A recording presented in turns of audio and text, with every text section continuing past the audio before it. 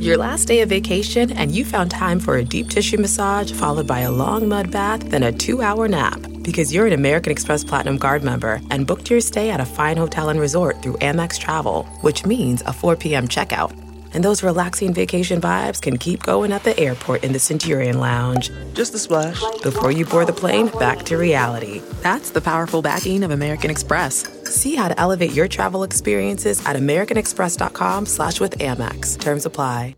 Angie has made it easier than ever to connect with skilled professionals to get all your home projects done well. Whether it's routine maintenance, an emergency repair, or a dream project, Angie lets you browse homeowner reviews, compare quotes from multiple local pros, and even book a service instantly. So the next time you have a home project, just Angie that and start getting the most out of your home. Download the free Angie mobile app today or visit Angie.com. That's ANGI.com. Welcome to the Nerdist Podcast number 704. I'm finally kind of just getting my voice back after Comic-Con. If you went, I hope you had an amazing time. Let's head over to the Nerdist Community Corkboard. This is from Darian Basinger, who is writing to tell us about the grand opening on July 18th in Eugene, Oregon, for Custom Cranium, which is a natural history store and art gallery featuring skulls, bones, hides, fur, taxidermy, local artists' work, and a small museum section for educational purposes. They focus on osteopreparation and travel for educational presentations all over Oregon and Washington. And currently the website is just a mirror of their Facebook page, but they're working on something more robust. So please go in and visit. That is Custom Cranium, and I am absolutely going to go there when I'm in the Pacific Northwest. Well job, Darian. Also, Ben Blacker, one of the writers behind Thrilling Adventure Hour, and also host of Nerdist Writers Panel, and works on the sister podcast Nerdist Comics Panel. But this week, Ben Blacker, Nerdist Writers Panel, interviewed Chris Carter. So if you're an X-Files fan, you probably want to listen to that. And I was very proud of Ben because a lot of people at Comic-Con specifically pointed Ben out to me and said, I also really love the Nerdist Writers Panel. So good job, Ben Blacker, and thank you for keeping us relevant in the writing space. Benjamin J. Blacker? I don't know his middle initial. When in doubt, I'd always say J. That's how I roll. This episode is Chad Coleman, who, of course, played Tyrese on Walking Dead. And if you're not caught up, too bad, you should be. And he's not on the show anymore. But I miss him because Chad's a good dude and Tyrese is a fantastic character. But fear not, because he is also in a show called The Expanse, which is coming to Sci-Fi this December. And he's promoting this really super cool project called Treadwater. And Treadwater basically is a single story told through multiple platforms and mediums. And it all connects back to that one story. So you can engage with it in multiple platforms. It's a graphic novel series, but also a motion comic, an interactive web experience, short form video content, a video game, and even a TV show. But Chad has always been nothing but lovely and dear to me, and was really great on the podcast. We recorded this a couple months ago, but plopped it down now, and that's it. It's the Nerdist Podcast number 704. Katie, roll the thing. Now entering Nerdist.com.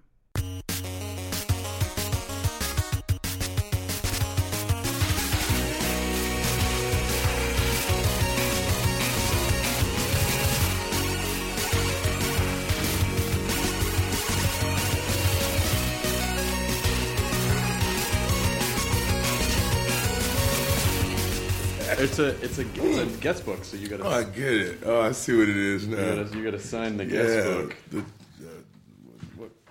Chewbacca guest book. It is the Chewbacca guest book. Yeah. Awesome. Yeah. All right. Great. That is crazy. I like that. It's good. I took it to the Marvel screenings we're doing last night. And, wow! Stan Lee drew a stick figure Spider-Man. Damn. Yeah. And he wrote Excelsior. Oh, fuck, man.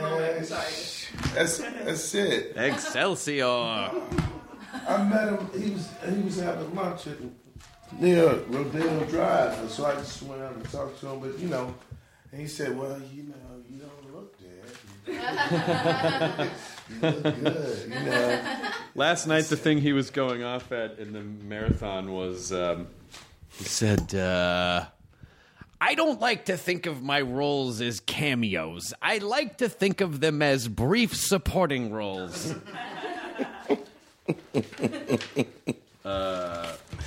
Only he knows the difference. Chad Coleman. Yes, brother. Welcome to the podcast. Thank you, bro. It's good to be here. Now, I did not expect, these are going to be spoilers. Anyway, everyone fucking knows. I didn't expect episode 1 of the B season this season. I'm like, what the fuck? Because I don't want to know anything in advance. Okay. So I saw it alongside everyone else. Right. And that episode, I mean, it sucked that you died, but that was like an art film. That was an unbelievable. I mean, sometimes people just die and it's like, oh, they're dead. Right. What an episode for Tyrese. Man, it was an homage to the man. If you didn't know who he was before that, by the time of the end of that episode, you certainly knew who he was. And that's Scott Gimple, Yeah. And Robert Kirkman saying, we honor this character. We love this guy. We hate to see him go, but we're going to take him out in a way that hopefully you won't forget. Yeah. Yeah, so. And I do have to apologize for one other thing. What? Well, I'm going to be honest with you. But then I have a reason, okay? Oh. I haven't seen The Wire yet because I'm afraid of it. I know, okay. It is... Oh, boy. It is without a doubt... Now, Chad. Crisp, hard win. Okay, I'm going to watch it. Chris. I know. Hard work. I know. One of the baddest mothers on the earth. Do I get Moxie points for admitting it? You do. Here's the thing. The Wire is one of those shows, and I think this happens sometimes with Walking Dead and Breaking Bad, where when it was sort of like midway through its run, people were like, you gotta watch The Wire. It's the best fucking show on television. Right. Like, yeah, I know. But I feel so much pressure now that it almost seems like was it 7 seasons or 5 seasons? No, 5 seasons. 5 seasons. That's 2 less you gotta watch now. See, what the hell are we doing? Come on. I'm gonna make you a promise, Chad Coleman. Yes. The next time I see you, which is very likely be at like Comic-Con, okay, in a couple months, Okay. I will have watched The Wire by that point. Oh, really? Because without a doubt, it's one of those things where even when I go, when I say, oh, Breaking Bad or Walking Dead, people go, but have you seen The Wire? Right. And so I am going to watch a show, but it is the sort of downside to binge watching, which is I feel so much pressure because I know how involved the show is, and I know it's one of the most intricate shows. Yeah, that's true. And so I sort of sometimes when I come home from work after like 12 hours, I'm like, I don't know if I have the brain power. That's true. Now, everybody heard the hardest working man in showbiz say. See how much time you got now? When is no? I just let me be clear about this. Okay, Comic-Con will be in July. All right, so you got 2.5 months. Okay, yeah, you can get it done. But you are right, man. It's very dense, and it's going to take you a minute to get into it. You're not going to know what the hell they're talking about. It's obtuse, as well it should be. You're looking through a lens that you probably haven't looked through before. So it takes a minute to get, the jargon, the feel connected and see where the story's going. And it's told in slow motion. So, you get a sense of that from The Walking Dead, but this is even more dragged out. So, yeah. But I know that doesn't sound like a great plug for the show. No, but trust me, it is. And, but yeah, you're going to have to, it's going to be hard because if you're working all day long and you come home and you try to binge watch, I don't see that happening. You're going to have to make space for this thing, man. I'm serious. I don't know if it's on a weekend or what, but you're going to need that time because it's dense. Yeah. And does it feel any different making a show like that than any other kind of show? I mean, do you feel it as an actor? Do you feel how dense it is as an actor, or are you just focused on just your character and what your character has to accomplish? It's tricky because it can appear as if nothing is really going on. So you got to have your, the depth chart meter really clicking on high, because it's so that it's as human beings, we constantly try to hide who we are in course. a way. You don't want the things that you just don't want people to see. So it's masked in that kind of way. So when you read it initially, you just think, oh, these guys are just talking about going to the store. Then you go, oh shit, right? But that store. Oh, that's right. Oh, and that dude over there, he's right across the street from the store. This thing is going on. And so you have to connect the dots like that, and then you play it in a different way. And this idea of, always trying to hide who we are from people, do you sneak those personal things into your character? Oh, yeah, definitely. I mean, from very early on, that's actually a part of what they call technique. You use your personal life. That's how most of us as actors, acting is therapy for us, because we're able to take those things that in real life I'd probably be incredibly uncomfortable sharing with you and just dump it all right in there. So, it holds up pretty well for a while. Now, if you got issues in your own life, you can't use acting just all the way through, because you'll be a wreck, and we see some who are. So of course, so I try to take care of my end. Chad the person, Chad the actor. But for a while, and initially, I'll tell you why, because like I grew up in foster care, right? So I remember talking to my uncle, who was he's a doctor, and it's pediatrics was his thing. And so I would say to him, man, I'm just happy. I'm just fortunate that we're not living in the projects. My foster parents are really good people. I'm good. He's like, Chad, if I were to sit you down, you would see that there are things inside you. There's trauma and stuff. I'm like, what are you talking about, man? I'm good. So I go further along, and I'm in acting class. And my teacher, I'm doing a scene from A Raisin in the Sun, and my teacher says, son, you're doing a really good job of saying it, but it's got to come from here.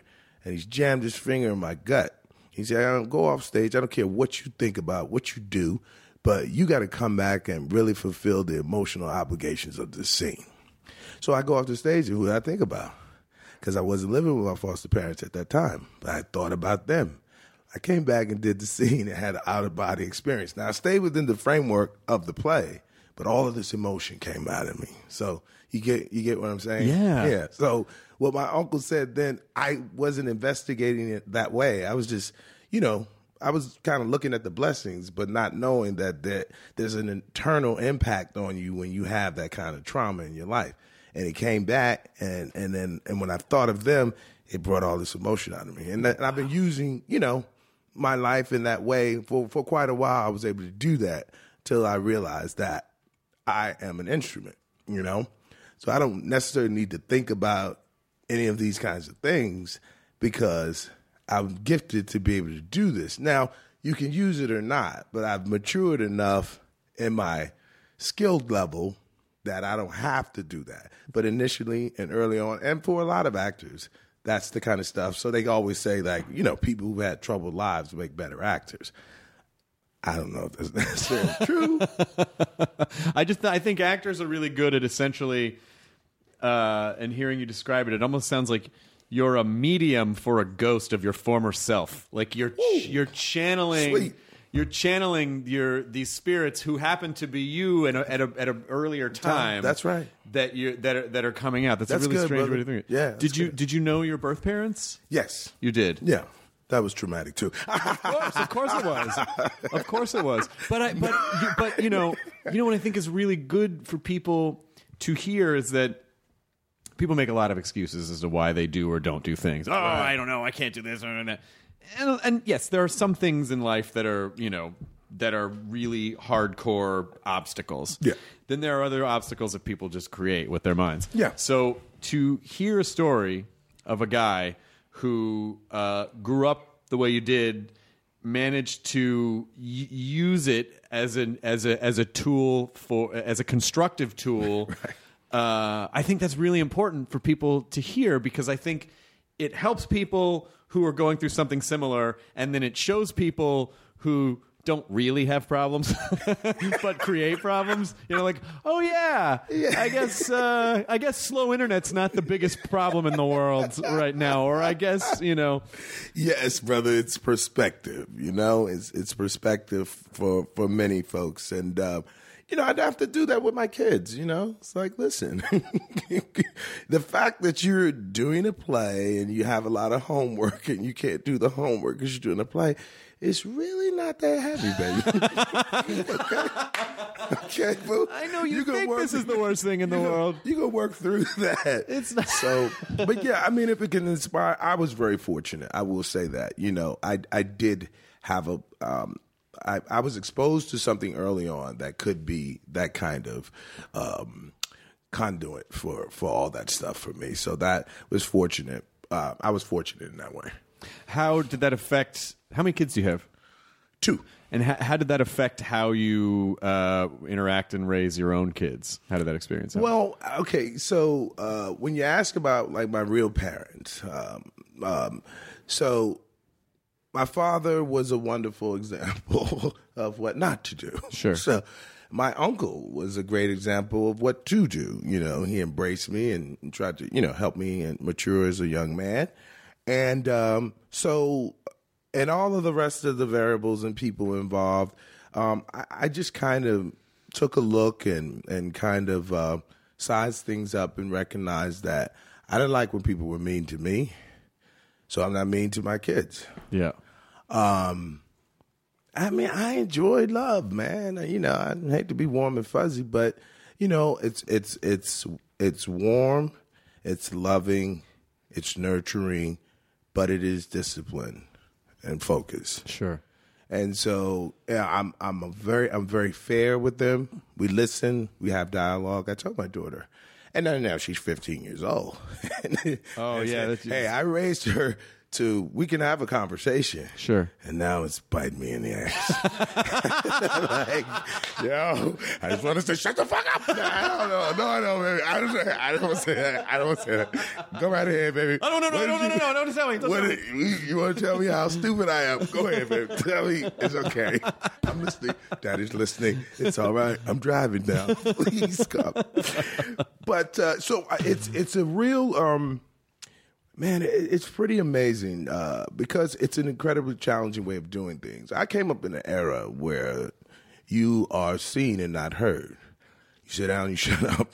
Right. You eat, do your homework, go to bed. I don't, you know, and it was kind of like suppress you, which is why I'm glad I was, you know, was able to get into acting. So that's why the play, going to school and play rehearsal was the thing because all that suppression, you know, was removed. So I'm always open to hear her and experience her. But, you know, it's just you have to harness it because at this point, you know, she's in kind of system overload emotionally. Yeah. And how much more intelligent she is than most of the thinking world. So, well, also you know, I feel like all the social media stuff really feeds into the worst part of growing up because kids have enough, you know, as they're being flooded with hormones and emotions and things that they don't understand yet, and the social pressures that they have of just going to a school and just peer pressure, yeah. But now there's this global pressure for them and standards that they feel like they have to achieve. Absolutely. And I mean, like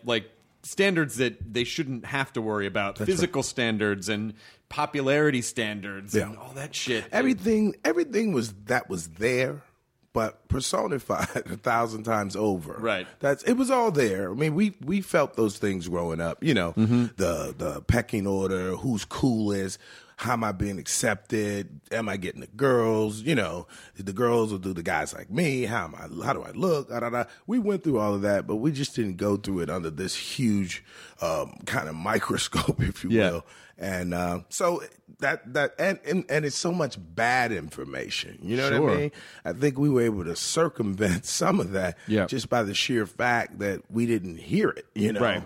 And so now when you look at us and we think about not having cell phones, you know, now we have cell phones.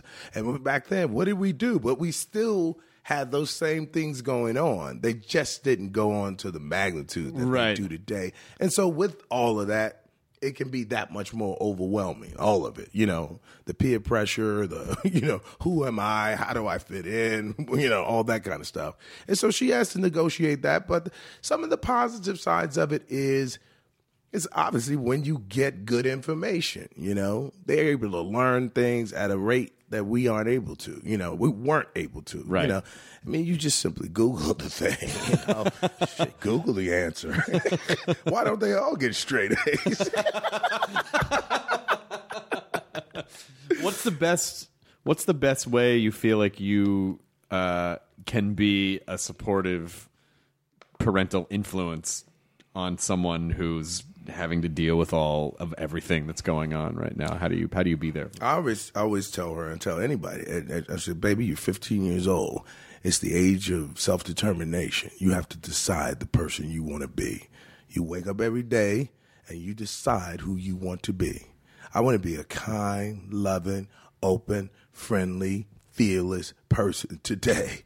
Then go be it. Yeah, I think people still do that at 25 or 35. Oh no, absolutely.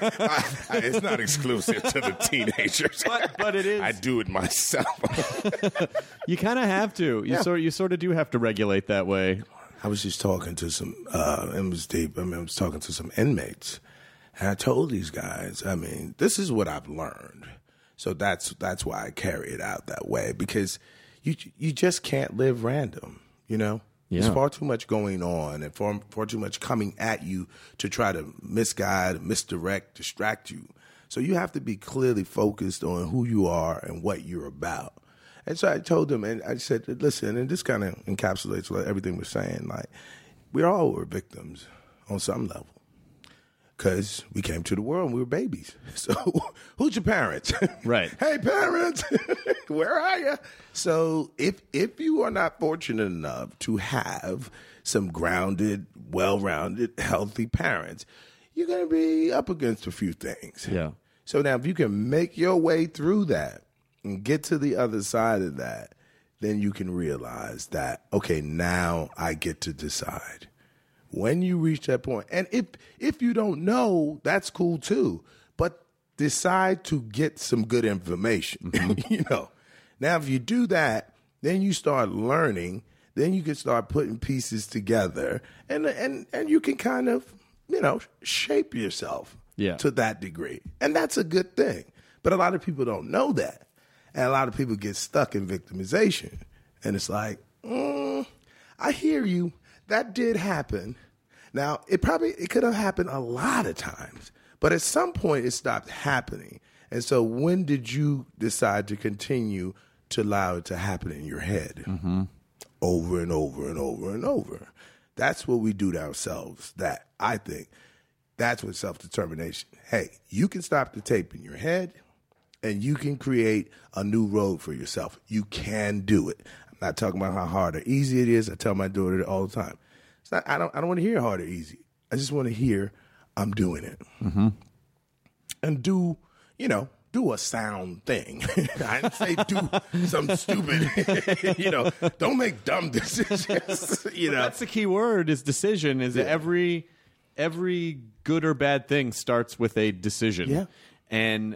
But then also I feel like a lot of bad things come from indecision. Or like, I don't know, or should I? It was like, just decide, like make a decision. Yeah, but I would err on the side of good weighing it out. If it takes time. Okay. Of course. People, that's one of the qualities that people kind of rage about with our fearless leader. Right. Say, hey, come on, man, make a decision. Dude, it's okay with me. I'd rather that you not make a bad decision, Right.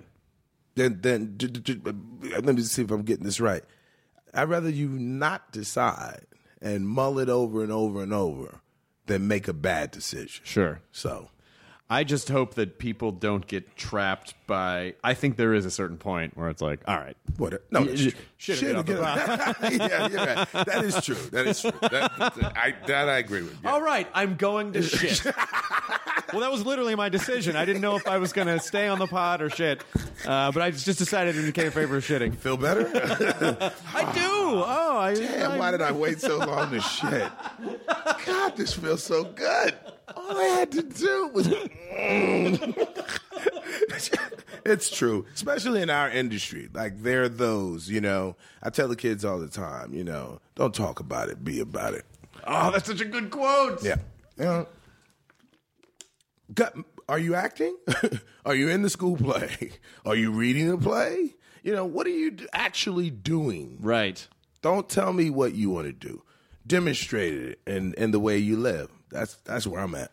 Now, what do you go? This is when you're talking to the inmates. Is this something that you get to do regularly, or every year I do that in my hometown of Richmond, Virginia? Well, we do something called a Date with Dad dance, and that's to encourage a positive, good relationship between a daughter and a father, which we know is huge. We play a huge part in their self-esteem, and we're that first opposite sex relationship, so it's a crucial relationship. So every year we celebrate with a dance. When this is through an organization called Camp Diva, and this young lady Angela Patton is doing. She has a TED Talk and everything, so you can check her out, campdiva.org. And Angela Patton, she runs this program where she's really doing some wonderful things for young African American girls in my hometown. So one year, one girl said, "Well, I can't go to the dance because," and they were like, "Why?" And she's like, "My dad's in prison." And all those other little girls, through all of that positive nurturing, they said, "Well, why don't we just do the Date with Dad dance in the prison?" And we were like, "Well, why don't we do that?" Oh, wow. Yeah, so we ended up taking it into the prison. Chief Woody, that's an amazing thing. He would say, "Come on in." So you know how deep this it really is. It's huge. So to see these little girls dress up and their fathers, even though their inmates are allowed to put on their suits and they come together, man, it's an incredible thing with all sorts of games and stuff to, just nurture that relationship. Because no matter what, he's still her parent. Yeah, of course. And so let's try to, once again, let's take lemons and make lemonade, Until the governor shows up to the prison. And say, I'm sorry, I had to bring it back to that. And then it's game on. So yeah, and so I would speak initially. I'd speak to the guys who were a part of the Date with Dad dance, and because they're in a program, because they're on their way out. And so we would have just beautiful, deep conversation, and then they were like, "Well, will you go to A Bay and B Bay and C?" I'm like, "Yeah, okay, all right, cool. I'm ready. I got it. I'm good. Yeah, go ahead." I wasn't prepared to do this. The first time. Of course. They were like, "You'll be all right. Get in there." Slam. Okay. You're gonna open that again, right? I get to get back out. Exactly. So that's how that went down. And what was what did you learn from that experience? What did you take away from the guys that you were talking to? Wow, man. I tell you, I have to say, it was a selfish experience, because hearing myself out loud, being as honest as I could, helped me understand more about myself. Yeah. It was like, okay, I am that way. Okay, I'm all right. I'm not a bad guy. Okay. I'd be honest. I hate to say it. It was in their response. It was like, well, you know what? It just let me know that, man, you know what? You got a powerful voice, and all the gifts that you've been blessed with, you can use it, and you can try to help somebody sincerely. You do have a powerful voice. I do. It's a good radio voice. Did you ever do radio? I would love to. I grew up. I did it in the military. Yeah, I was in the army. I did some radio, but I grew up fascinated with radio as well. It was Kirby Carmichael, the rockin' jock. I'm not joking. And I just met him for the first time. last year. I was fortunate enough to be asked to be the Grand Marshal of the Christmas Day Parade. Oh, that's nice. And he was there. And, I went back to 11-year-old Chad. I was just a giggly little schoolboy. I can't believe I'm meeting you, Honest truth, yeah. So radio was always, because that's like one of the kind of first ways that piques your imagination, Sure. You're listening to someone. You don't see them, and you're hearing the commercials and everything. So that kind of stimulated my imagination early on. So it was more, we probably didn't have a TV at that time, So radio became that thing. And it really is the first, not only does it pique your imagination, but it's also the first time when you learn the difference between your imagination and reality, because every time you meet a radio guy for the first time, you're like, you look like that? Like, that voice comes out of that fucking body? Like, it's the weirdest thing. Yeah. It's the strangest thing when you see those guys. That's true. Like a guy, I feel like your voice matches your physical structure. Like you look like a strong dude. Yeah, that's but true. There are dudes with your voice. Right. They're just like, you're a tiny Asian guy? Like, it's just it's like the weirdest. Yeah, I'm trying to think if, oh God, who's the guy with Ryan Seacrest? He's all over the country. My daughter loves him. I don't know. God, you do know him. He's like the first openly gay guy on air, and it's a syndicated rock station. I don't know. Who that's is all that? over the country. Who is yeah, that? I don't know. I'm trying to Look think. that up, Katie. Yeah, Oh yeah. He's iHeartRadio, but he's also, it's a syndicated radio, and it's Z100 in New York, but they're syndicated, and so I had that experience like meeting him for the first time at iHeartRadio music festival in Vegas. So when I saw him, he doesn't look, the way he sounds. He doesn't look the way he sounds at all. So, I'm trying. God, what is his name? Elvis. His name is Elvis? Yeah. Is it another Elvis? Yeah, because it's Elvis in the morning, I believe. I'm Elvis Presley too. Yeah, right. But I mean, it's really cool that he's like.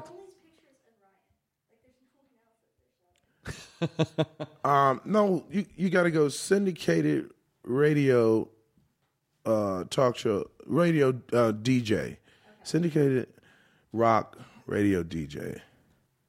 And then iHeartRadio, you said he's on iHeartRadio? Yeah. Or Z100? Look up Z100. Elvis, I think it's Elvis Duran.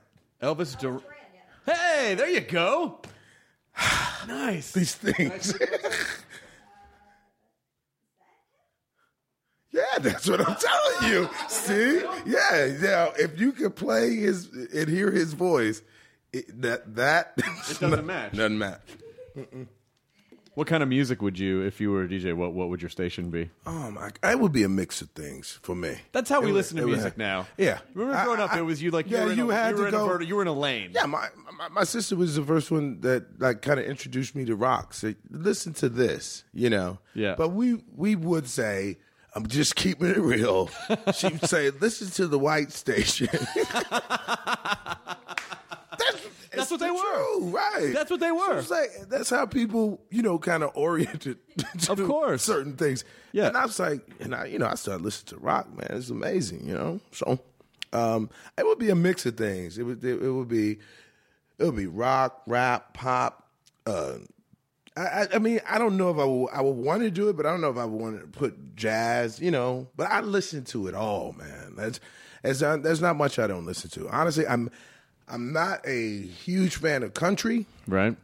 But for the most part, everything else, show tunes, the bebop era, Sinatra, you name it. I listen to it. Now, when you left college to go be in the Army, is that correct? I did. And what made you decide that was something that you wanted to do? Well, initially what happened was I was a ward of the court of the state of Virginia. I didn't have legal parents. Even though I was living with my grandmother, God rest her soul, she passed away at 97 years old. Oh, wow. Yeah. And so I was living with her, but she didn't adopt me. So I didn't have legal parents. So anybody in that position got a free ride to college, which I was like applauding the state of Virginia. for that. Like, Yeah. wow, you guys really. So they were saying, you know what? If that kid made it through all of that, we should reward him with, a free education. That's great. That's awesome. Ronald Reagan. Ronald Reagan said, "What the hell did you say?" I need that money. I need that money for defense. And he took the program away. Oh, shit. So I ended up having to go to school. I came up to New York, went to New York, auditioned, got in, got accepted at NYU Tisch School of the Arts. And he just snatched that away because I couldn't afford it. If I wasn't going to get a scholarship, I couldn't afford it. So I went to my hometown school, Virginia Commonwealth University. Great theater program. But, of course, I wanted to be in New York. So I said, all right, this is what I'll do. I'll go in the military. I'll get a vocation. I'll take that training, go to New York. I'll work that job while I pursue my career. Oh, wow. Yeah. That's very resourceful. Yeah, you know what? And it's funny because I knew a lot of people who were very, very resentful of the fact that I was actually a video cameraman and a radio guy and photographer in the Army. Uh-huh. They were like, what the hell? Why didn't I get that job? I said, well, I don't know. I just walked in and said, hey, man, you got anything in communications? He popped the videotape in. It was an 84 Foxtrot, an audiovisual specialist. I was like, oh, that's cool. Yeah, I like that. And he said, well, you can't go right now. I was like, no, it's okay. I'm going to finish up my freshman year. I'll be back in May. He's like, yeah, well, that's when we would ship you out. So it worked out. And I traveled all over the world. I shot the first music video for the Army. I shot public service announcements with like the Boston Celtics, the Giants, Jets. I had a cool ass job, man. Oh man. Yeah. What was the first music video for the Army? See, well, usually they have those old stoic soldiers. Yeah. We went to Nashville and we got a country music singer to record this song, Good Morning, Soldier. Good morning, ma'am. Hello, new recruit and officer in command. I'm proud to know you. Just thought I'd show you that I'm glad to see the Army's in your hands. See, now I think you need to be a country music star. Charlie Pride got it. Charlie Pride, baby. So we went there, we recorded him, and then we went out and we shot, the video to match it. And it was just hip and cool and up to date. I have soldiers today that go, oh, man, yeah, because they get way more hyped. It's like being on. Have you been on Virgin? Yeah. And they do the whole. Yeah. Like, that's in your seat. It's like having that experience as opposed to what we normally get. I feel like someone else mentioned that not that long ago, and we talked about it, and I said, the first time I heard that, I was like, this is amazing. The 20th time I heard that on Virgin, I was like, I said, give me a fucking break. Like, what I want to say to Virgin America is like, put it in rotation. Exactly. Like, you put it in, have it in rotation. Yeah. But those flight attendants who hear that every time, Lord have mercy. I think man. one of them's just going to calmly go over and just rip the speaker out with her his or her bare hand. But what's funny is that I think like the performers in the video are like, God, I hope there's a director on the plane. Or hello, this is Steven Spielberg. I couldn't help but notice your fantastic seatbelt song performance, and I would like to put you in the Jurassic Park movie. Here come the dinosaurs. They're out of control. Okay, keep going. Did you find the? I want you to find the Army song. What's it called? Wow, that's gonna. I don't know. If it's a music video from the 80s, it's on YouTube somewhere. Wow, that's interesting. Well, I sang. That's about all I know of it. I think it's glad to see the Army's in your hands. I think it's glad to see the Army's in your hands. Yeah. 80. Oh, is that it? I see music video. I hope this is it. I do too. I'm glad to see the Army's in your hands. That's it. Yeah. That's it. Oh my God. Yeah, this is it. Are you in this? No. Yes, I am. I'm sure. I'm the guy at the bus station. If this is it, I don't know. This is. Yeah, I'm trying to remember this.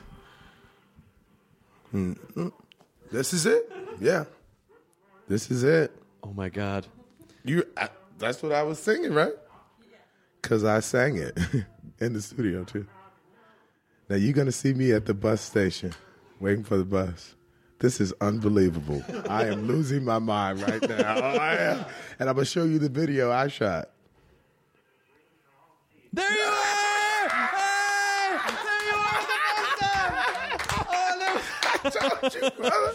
That was at about, yeah. if you watch the video, it's at about 2:58 or so. That was fantastic. So, Katie, I think the thing to do is, just trim down some of us watching the video until, of course, we get to Chad's part.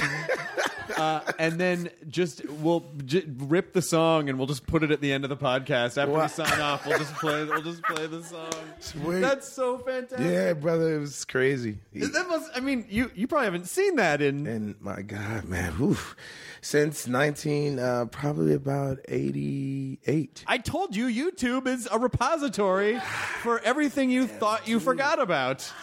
Yeah. Never even. Nah, man, I'm serious. I got chills, bro. That's crazy. Yeah. That's it. See, and at least they can say, he's not lying. He didn't make that shit up. So then when you were in the Army for a handful of years, and then did you go back to school after that to performing arts school? No. I went in 85 to 89. When I got out, I went for it. And then did you picture go to Los Angeles resume? or to New York? New York. Picture resume and my acting teacher from high school was actually in New York pursuing his career by that time. So he was able to point me in the right direction, get your pictures done, your resume, this is how it should look. And so I did that, and I started going around throwing pictures under doors. And there's a publication called The Backstage for non-union actors. And so I did that, and the first thing I got was standing on The Cosby Show. Oh, wow. Yep. So I went in, and there were lines around the block of people wanting to audition for this thing. I didn't even know what a stand-in was, but, I just heard Cosby Show, and maybe there's a shot, And so I went in, and I booked it, and so I started doing that. And it was, a great learning experience, and just to have opportunity to be up close and personal. I know all the controversy now, but back then, you didn't know back then. Right. So it was just an amazing opportunity to be up and close and personal with a dude with that kind of talent. And, kind of befriended Malcolm Jamal at one point. And, it was a wild experience. But also, it was one of those things that, I really did it to try to get on the show.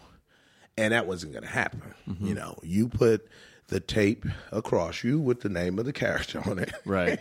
And that's what you do. Right. And I remember having a conversation with Malcolm. I said, wait, I'm an actor, man. Why do you think I'm here? I'm an actor. He's like, oh, okay, I didn't know, And so as the shows went on, I was like, I'm not going to get a chance to be on the show. I know I can do what they're doing. And so I got frustrated, and they fired me. They did. They were like, because I started doing stuff like, dang, it's stupid. Why would I move in front of that person like that? Right. And then they would come over the mic, aren't you supposed to be on the other side? And then they would call us all together, stand-ins, get over here. The people upstairs are very upset.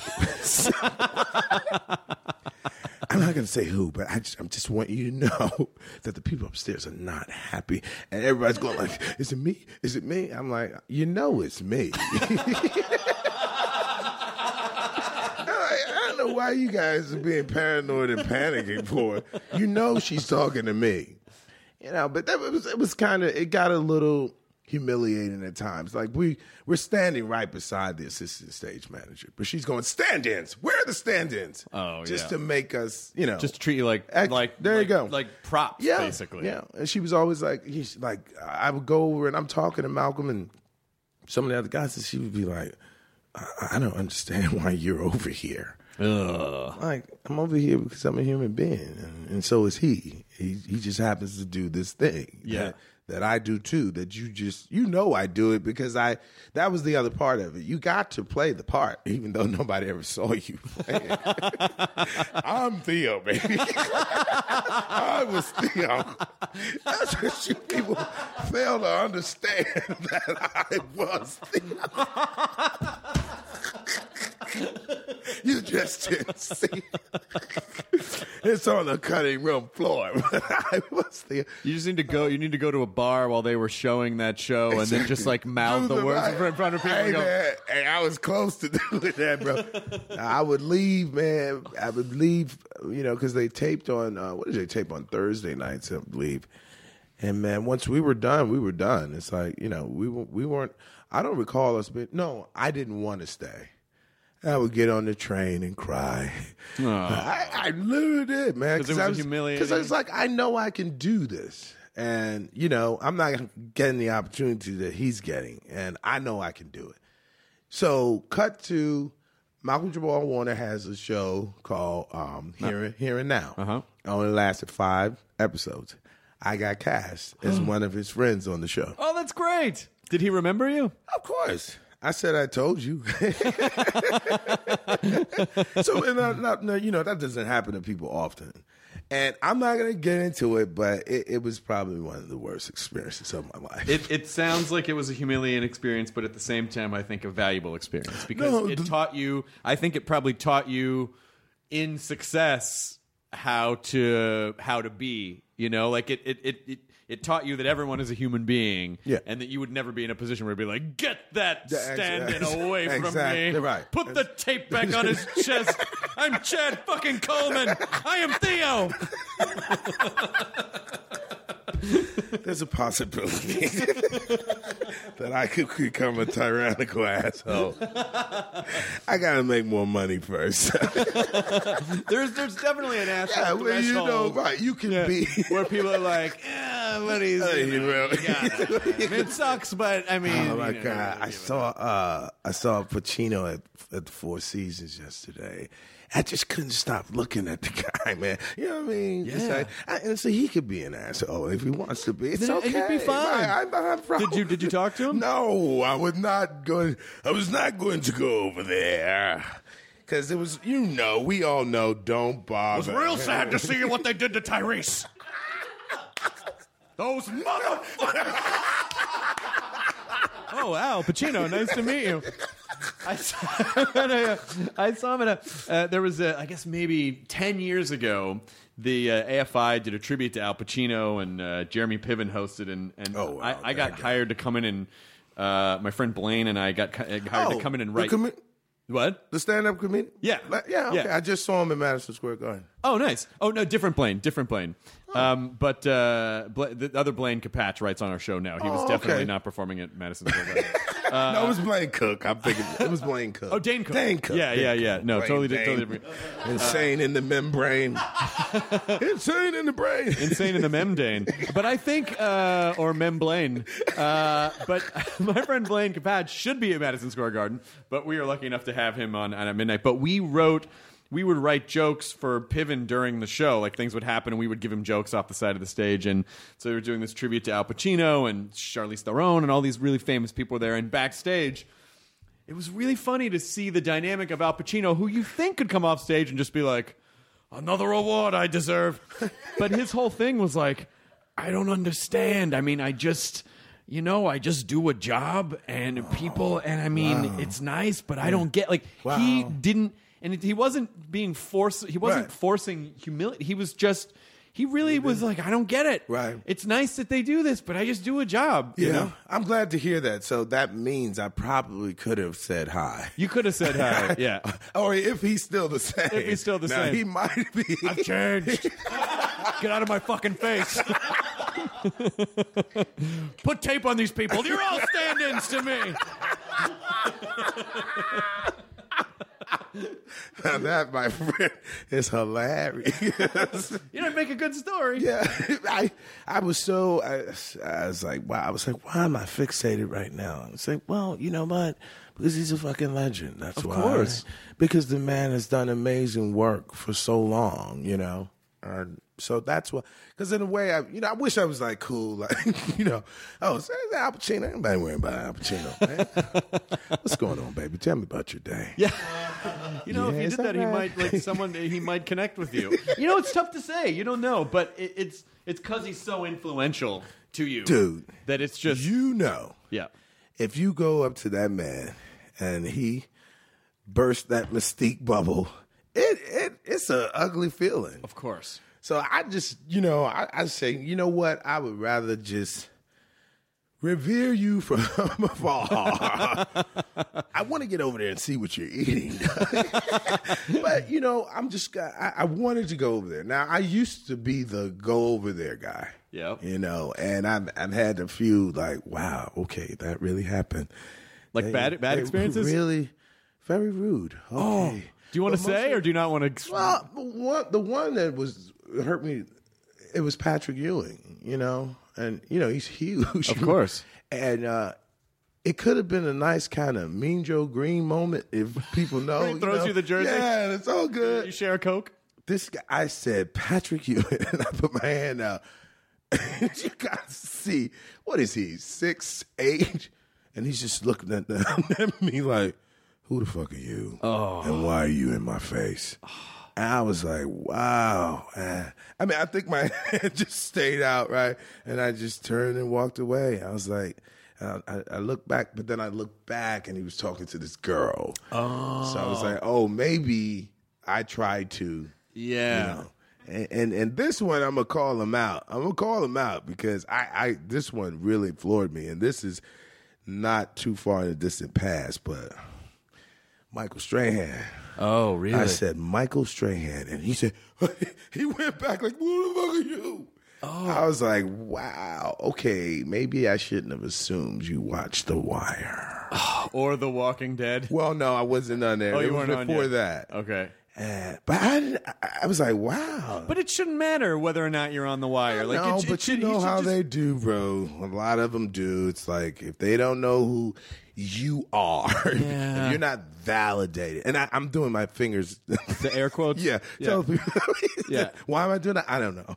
But anyway, yeah, it's a strange deal. I can get if you're possibly having a bad day. Mm-hmm.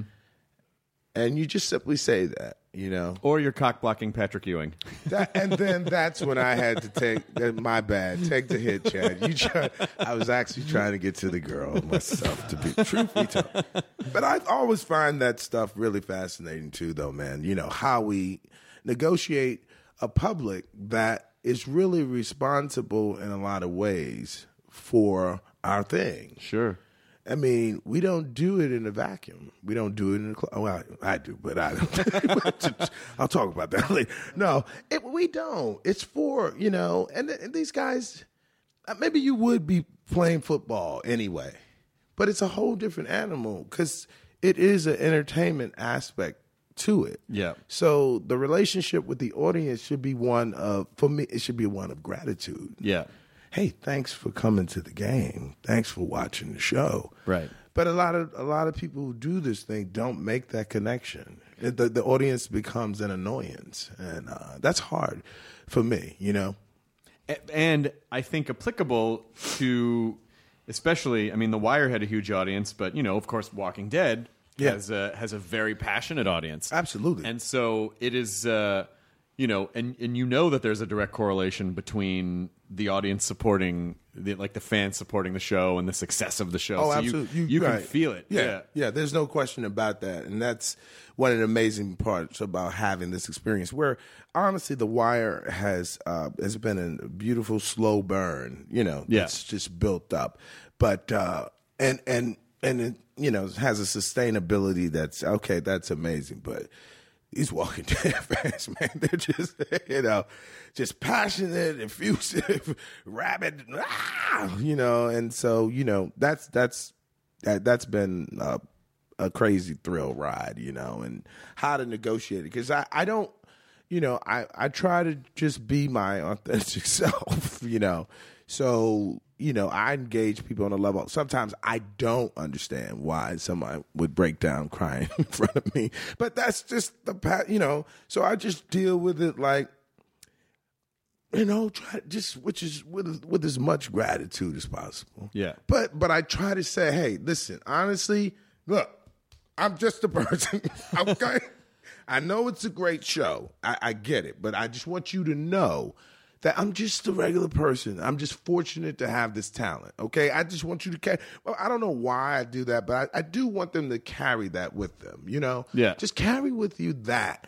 And I'm glad you're having this experience. But at the same time, I'm just Mr. Reality. Cut to you meeting Al Pacino. Nice to meet you. Al, I don't know what to say.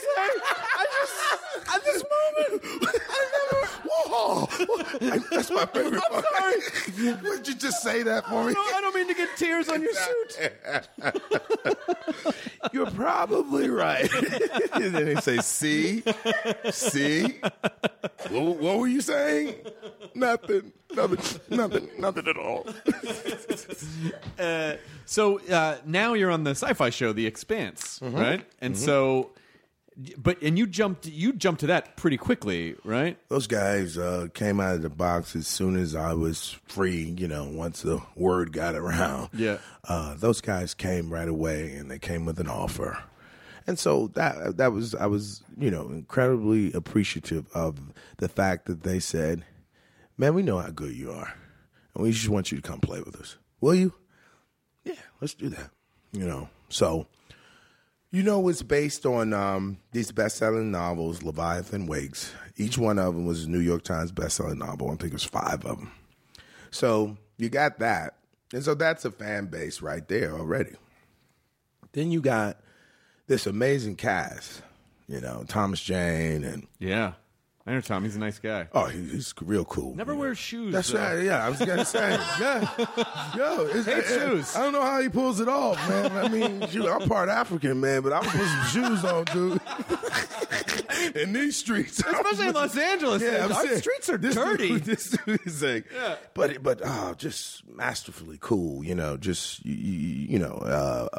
a rare breed, man. Just a real cool dude, man. Just something about him reminds me of, and I don't know if I should make that cross reference, but what was the actor that what was it, the karate movie back in Kung Fu? He played David Carradine. Yeah, he has a David Carradine feel to him, Yeah, cool, quiet, confidence. Yeah, but it's just real earthy cat, Mm-hmm.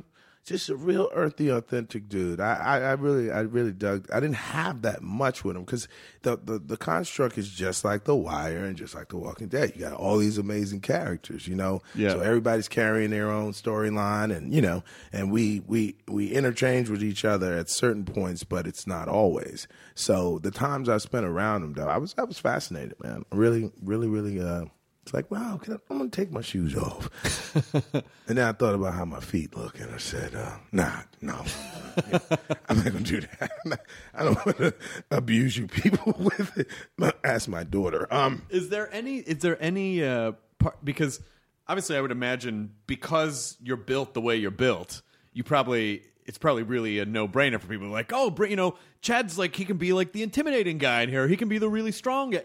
Do you ever kind of feel trapped by that because you want to do different kinds of things and it's a little more like, no, just see me as this type of character, or I'd love to play this type of character, or are you like, hey, work's work? No. It happens. If you watch it, you'll see what it is, because very few big guys can access vulnerability the way I can. Mm-hmm. And so that's what makes it very intriguing, because so even though I stay in this one physical place, psychologically and emotionally, I can do a lot of different things. Yeah. So I think that's pretty much what it is. And that goes back to, I was not this size. I got this size when I went in the Army. I looked like an 8th grader as a senior in high school. Oh, really? Yeah. I was like 5. Let me see. What my U.S. Army ID card said was 5'10", 149. Oh my gosh! Yeah, so I was not. That's me. Like that's. I was gonna say it, but I was like, no, I might be a little bit off. So yeah, and so I was not a big guy. I was bullied a lot, and the whole. But I was also really popular. You got to go back to those reunions and kick the shit out of everyone. Well, you know what? They're all dead. I saw to it. I was taking care of things. I ain't going to the army for no reason. Nature bullied them for me. No, the crazy part about it, I'll give you one story. Like, the biggest bully, I mean, this guy Butchie was insane, man. I watched Butchie just beat a guy, to a pulp. I'm watching blood that come out of his scalp. Jesus. Yeah, so you see that, and then you go, well, you know what? I'm okay. Yeah. Okay. So he was an intimidating guy, and he, put his money where his mouth was, and he beat the shit out of people. And you saw that, and you said, well, you know what? I really just don't want to engage in that. Yeah. What do you want? You want my lunch money? Here, you got it. So it was, we were dealing with that, and then his counterpart was Tommy, 6'4", 230, and those two just basically menaced us all.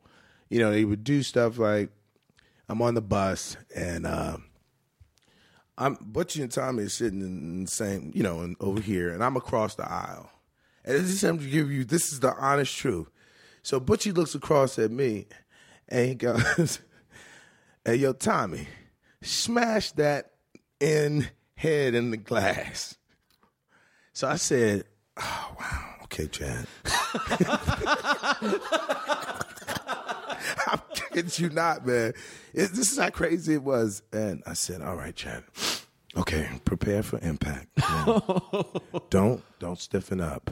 That way you won't have a broken neck. Just go with it. And then they would fuck with our heads all the time. Tommy goes, Tommy goes, no, man, Chad's my friend. And I said, oh, God, thank you.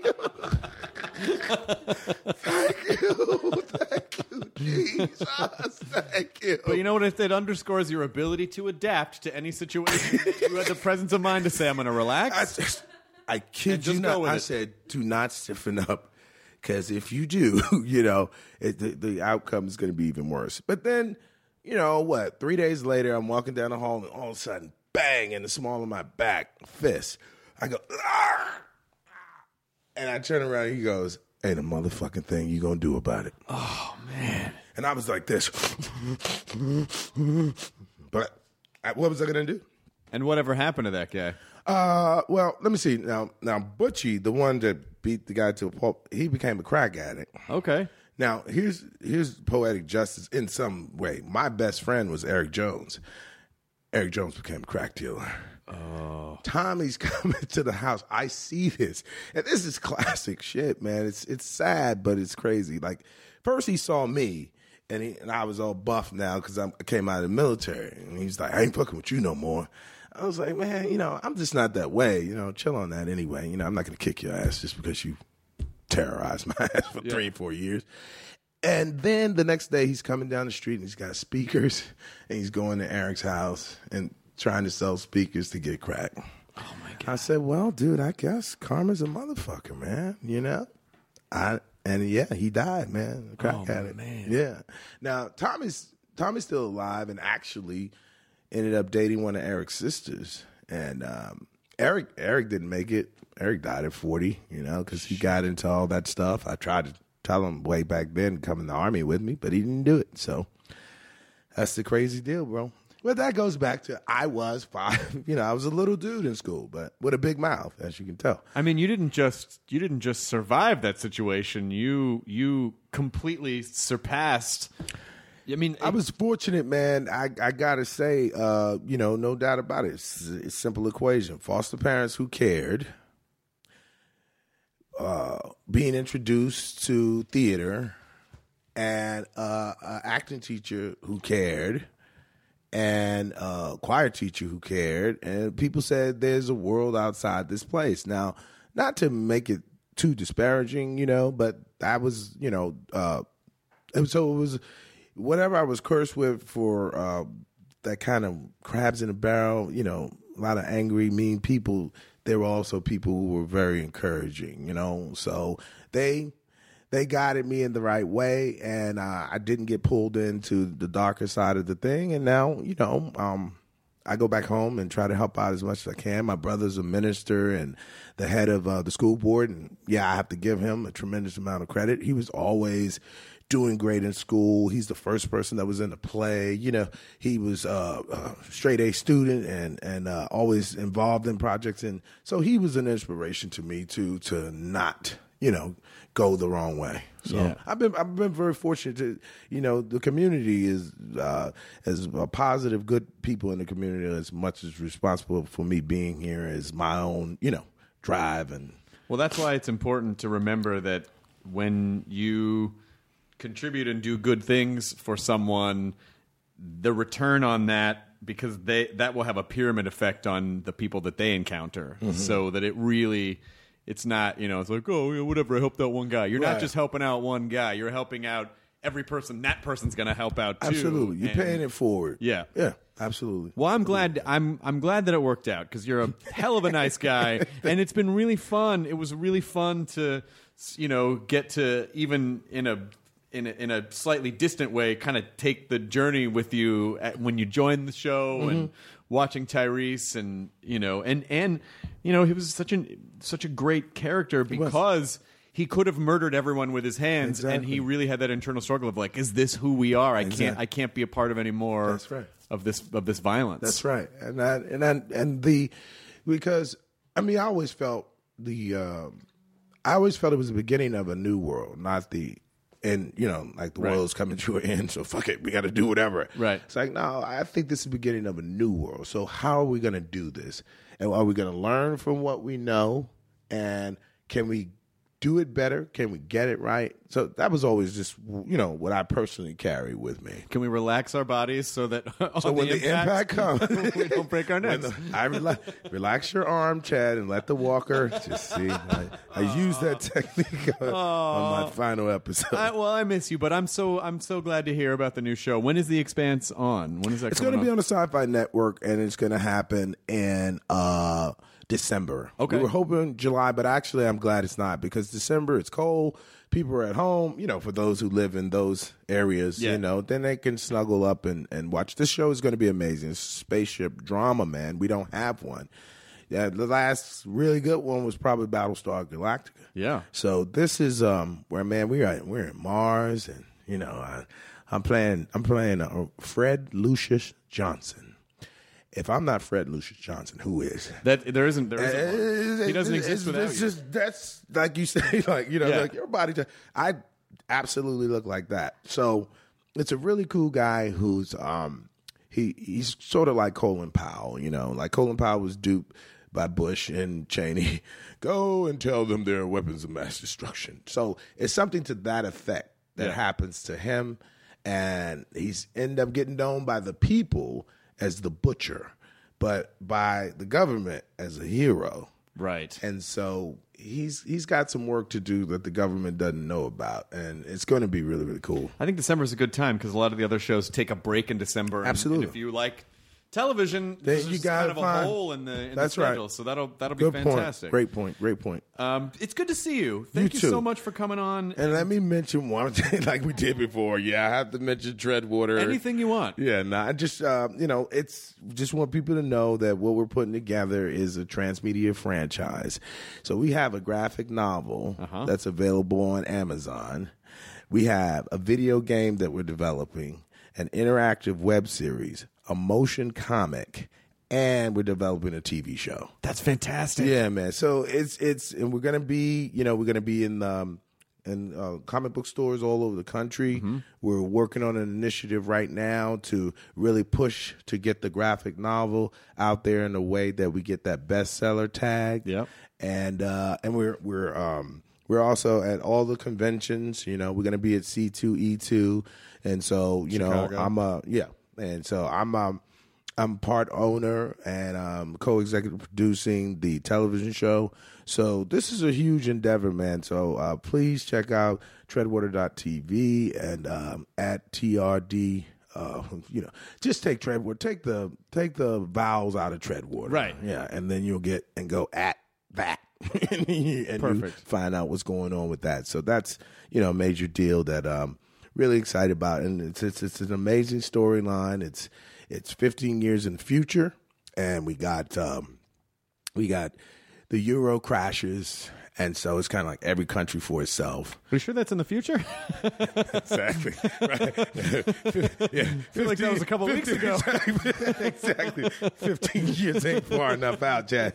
So there's this guy we were secretly hired, and he's sort of like Mandy Patinkin from Homeland. Yeah. And he is charged with putting this operative together. And so he goes out, and there's all these 6 different kinds of people, amazing people, and we got a robot wraith in it, and we got all these people from varying different backgrounds, and it's all this elaborate kind of storytelling like Lost did, with flashbacks and things of that nature, and cross references and characters cross references. It's very dark, and very Batman-ish kind of, and the superhero that's struggling through the darkness. So it's really exciting. It's very sexy, and I got a really cool, hot character, Mr. O.C. He's an arms dealer and drives around on a 747, is tricked out, and, cigar smoking. And what he does, he sells secrets and arms. Who wants it? You got my money? But if you cross them, it's just problematic. And the funny part about it, man, I kid you not, I met these guys. They had no idea how Tyrese was going to make his demise, and with the arm getting cut. Yeah. Well, this character has an arm cut off too, and they did not know, because I know you wouldn't give anything like that away. So when they showed me a rendering of the character, I said, "Oh shit!" So I couldn't say nothing then. And then later on, when they saw it, they were like, "This was meant to be." And I was like, "Yeah, I think so. You can't make that one up." So Treadwater.tv. Yes, indeed. All right. Congratulations. And, Thank you, and I'm very excited that you are also taking control of your career too by making something that you care about. Yeah, brother. You are a resourceful individual. You're out there, taking control of your career as well, and allowing your creativity to work in other ways, not just being a stand-up comedian. You're doing so many other things, man. And I just feel like, these things came my way too, and it didn't feel foreign. Yeah. No, it felt like, yeah, this is cool. This is the right thing to do. And then all of a sudden, a light goes on and you go, wow, I got this wealth of knowledge and experience. I can do these other things. So that's pretty cool. Would you please end the podcast by telling people to enjoy their burrito? It's how we sign off the podcast. But you have a really good voice, so I prefer you do it instead of me. Enjoy your burrito. See, I was right. You got to come back every episode. Also, fuck you, Michael Strahan. Yeah, baby. Wait, please don't hit me. I can't back that up. I can't back that up. That's okay. 5'10", 145. Can't back that up. I'm going to get an elbow in the back from Michael Strahan. Hey, brother, I got nothing you can do about it. You're right. You're just right. You're right. Oh, man, that's great. All right. Yeah, brother.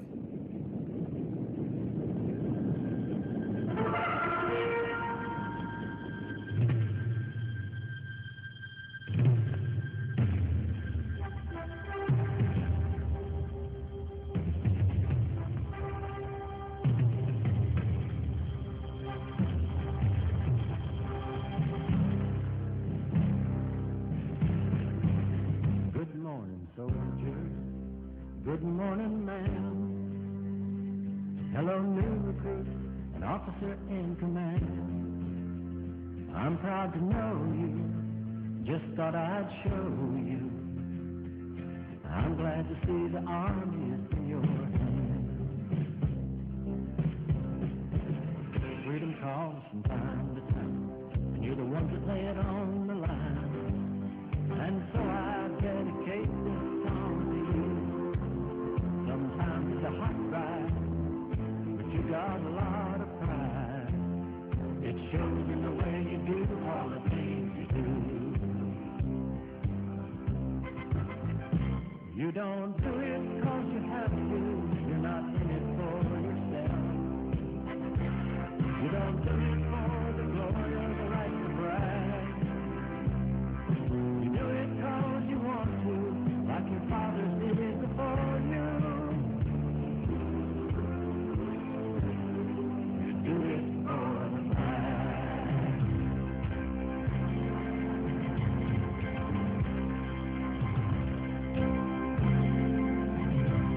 that computer navigator, That computer operator, you're the driver, the company clerk, the soldier on the ground. you're the medic and the doctor, You repair the helicopter. You're the spokes in the wheel that makes the whole deal go around.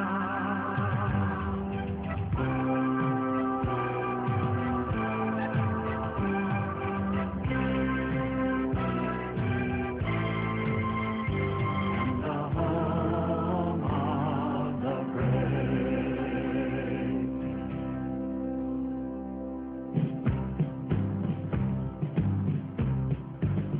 You're the parts of a working team. You're the hearts where freedom rings. You're the eye of the cobra that hovers on high. You're the minds that map the road, the backs that share the load. You are the hands that take hold and make it fly. So good evening, soldier. good evening, sir. All over the USA and in foreign lands. I'm proud to know you. I'm proud to know Just thought I'd show you. I'm glad to see the army is in your hands. And you don't do it 'cause you have to. You're not in it for yourself. You don't do it for the glory or the right to brag. you do it 'cause you want to. Like your fathers did before you. Do it for the flag. Do it for the flag. And I'm glad to see the army is in your hands.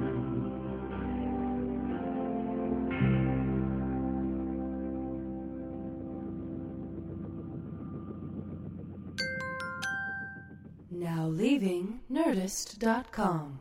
Enjoy your burrito. Hey, it's Guy Raz here, the host of How I Built This, a podcast that gives you a front row seat to how some of the biggest products were built and the innovators, entrepreneurs, and idealists behind them. Every week, I speak to someone new. Stories like Justin Wolverton's, a lawyer who just wanted a healthy alternative to ice cream, so he created Halo Top in his Cuisinart. Or Todd Graves, who grew his fried chicken restaurant Raising Cane's into one of the most successful fast food chains in the U.S. All of these great conversations can help you learn how to think big, take risks, and navigate crises in life and work from people who've done all of that and more. Follow How I Built This on the Wondery app or wherever you get your podcasts. You can listen to How I Built This early and ad-free right now on Wondery Plus.